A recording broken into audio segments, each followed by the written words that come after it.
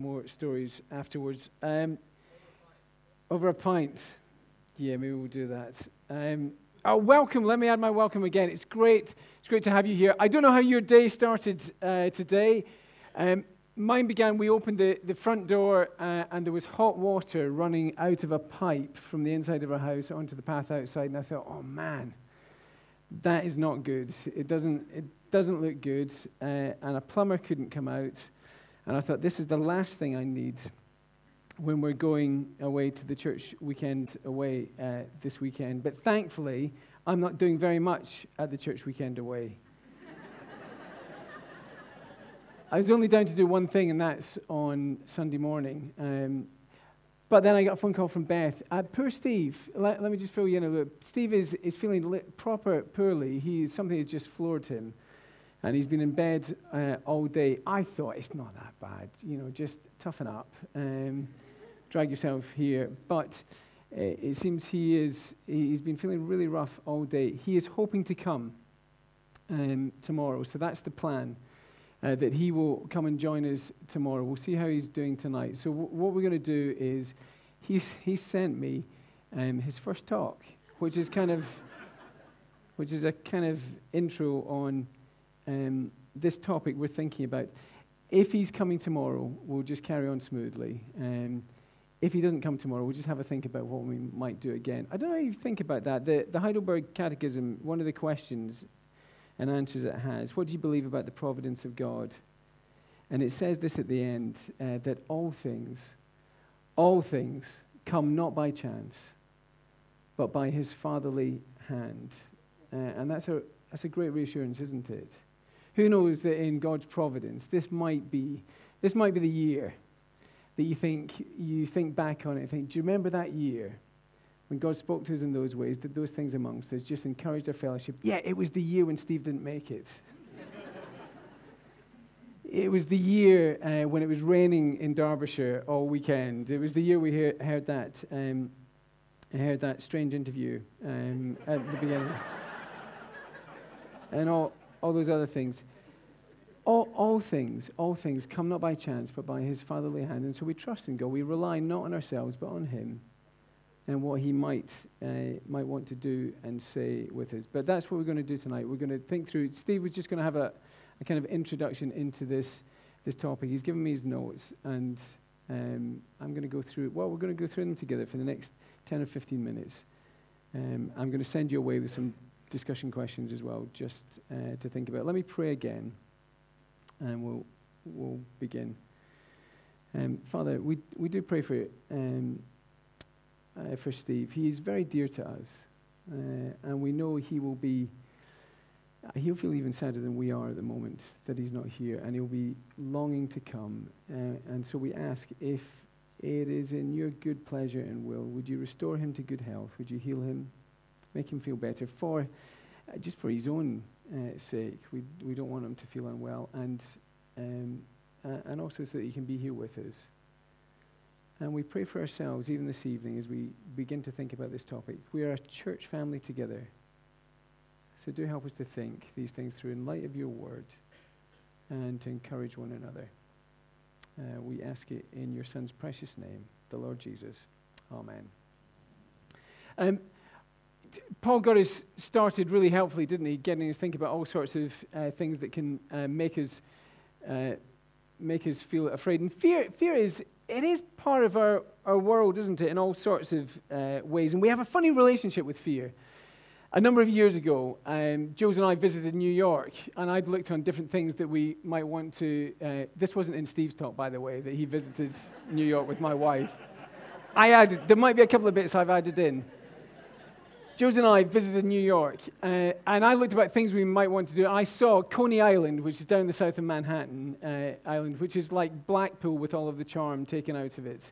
And there's an old wooden roller coaster there called the Cyclone. It's one of the oldest ones, apparently, in the world, and they're always going to close it down because it's a bit dangerous. And I thought it'd be terrific to go on it. And I persuaded Jules. And we queue up and we get on it, and we're quite near the front, and it starts off, and it's very rickety, and it feels like it's coming off the tracks, and Jules starts to scream, and I think, yeah, that's good, isn't it? That's what you do on a roller coaster. We want a bit of screaming because it's all very exciting. And then she kept screaming, and kept screaming. And I thought, oh, this is a different kind of being afraid, isn't it? This is a not liking it afraid. And I looked around the track and thought, it goes on for ages. And I sat for the rest of the time saying, we're almost at the end. It's almost over. As soon as we got off, I went on again. I got seats right at the front, and she said, not a chance. We have funny relationships with fear in all sorts of ways, don't we? It's in our world, from scary fairy tales, teenage vampire movies, horror films people watch, roller coasters, all those kind of things. At times we are afraid of things, and we're drawn to fear, aren't we? There's sometimes we like scares, which is an intriguing thing. We have a funny relationship with it. Fear is in the world in all sorts of ways, and it's also in our Bibles as well. The Bible seems to know that we're afraid of all sorts of things. You'll know if you've read much of the Bible, it crops up in all sorts of different places. In the Psalms, we'll come across passages like this where the psalmist writes, "My heart is in anguish within me. The terrors of death have fallen on me. Fear and trembling beset me. Horror has overwhelmed me. I said, oh, that I had the wings of a dove. I would fly away and be at rest." The Bible knows our need for comfort in fear. You know that from a young age. The other night, one of our boys said, "Daddy, I think I saw something in the corner of our room." You remember those kind of feelings when you're younger? "I think I saw something in the shadows." And I reassured him, and then I was downstairs, and I heard the thumping bump, bump, bump upstairs. And when I went back up, he'd left his bed and gone into his brother's room and made up a little bed on the floor just to be beside someone else. You know those feelings from a young age, oh, that I had the wings of a dove and could just remove myself, go somewhere else, be comforted, be with somebody that I know is there. There's lots of situations we wish we could do that in. The Bible speaks to those things. I don't know how you've come to this weekend. I imagine there's all sorts of different things going on. Maybe as you've thought about this topic of fear, things come to mind in a very pressing way. The 23rd Psalm, one of the famous Psalms of the Bible that many people turn to, "Even though I walk through the darkest valley, I will fear no evil, for you are with me. Your rod and your staff, they comfort me." The psalmist, David, speaks of those things, that knowing God, following him, doesn't remove all fear in this life. Things are frightening in the world we live in, but speaks of a God who is with us and can be known in our fears as well. And the Bible knows that at the heart of salvation, at the heart of the gospel story of coming to know Christ, is a move out of fear and into sonship. And Steve, God willing, if he's able to be here with us, is going to explore some of that, what it means to move from that kind of overwhelming sense of fear in life to knowing we're adopted and loved by God through Christ. Fear is in our world, it's in our Bibles. Actually, did that one come up as well? And it's needed. Oh, it's funny, it's not come up on the screen, the little, I've got to click it on here. I've not been adding those on, have I? It's needed for a proper worship of God as well. It's a complex thing, isn't it? Paul mentioned it right at the start, the fear of the Lord. It's good for us. Fear is a major part of what it means to live a godly life and what it is involved in the proper worship of our God. And the Psalms are helpful for us. Again, let me click this on.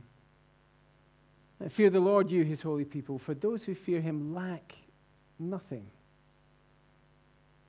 God, in his right place, helps us think about everything else. And then at the last book of the Bible, the book of Revelation, we read these words: "Fear God and give him glory, because the hour of his judgment has come. Worship him who made the heavens, the earth, the sea, and the springs of water. We're going to be thinking about some of these things hopefully over the weekend. Our relationship with fear, how they come together, how the gospel speaks into them, and how it wants to move is to have a right fear of the Lord that leads us to putting him in his proper place, to worship him properly, and also can reassure us and move us from that kind of overwhelming kind of fear to a reassurance of sonship. Steve was going to get us to watch a little video. Have we got that? Have we got that up at the back? Sam, here's Will Smith. Steve wanted us to see this and have a think about it.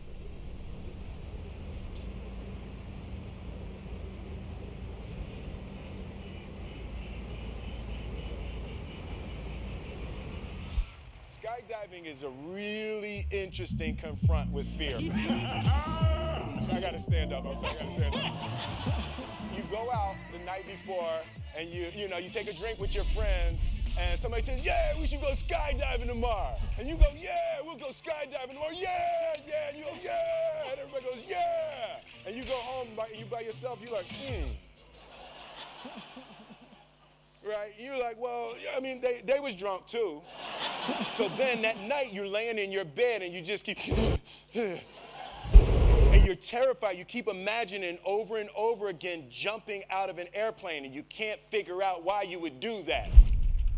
So you get there and then you have this safety brief and you're standing there and the guys will tell you, well, if the chute doesn't open, what's going to happen is well, why the hell, what could happen? So you get onto the airplane and you're sitting there and you know, it's extra because you're sitting on some dude's lap, some stranger, trying to make small talk. Yeah, man. So you be jumping with people all the time, huh? So you fly and you go up to 14,000 feet and somebody opens the door. And in that moment, you realize you've never been in a freaking airplane with the door open.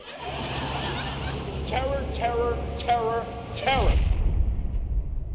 And then people start going out of the airplane.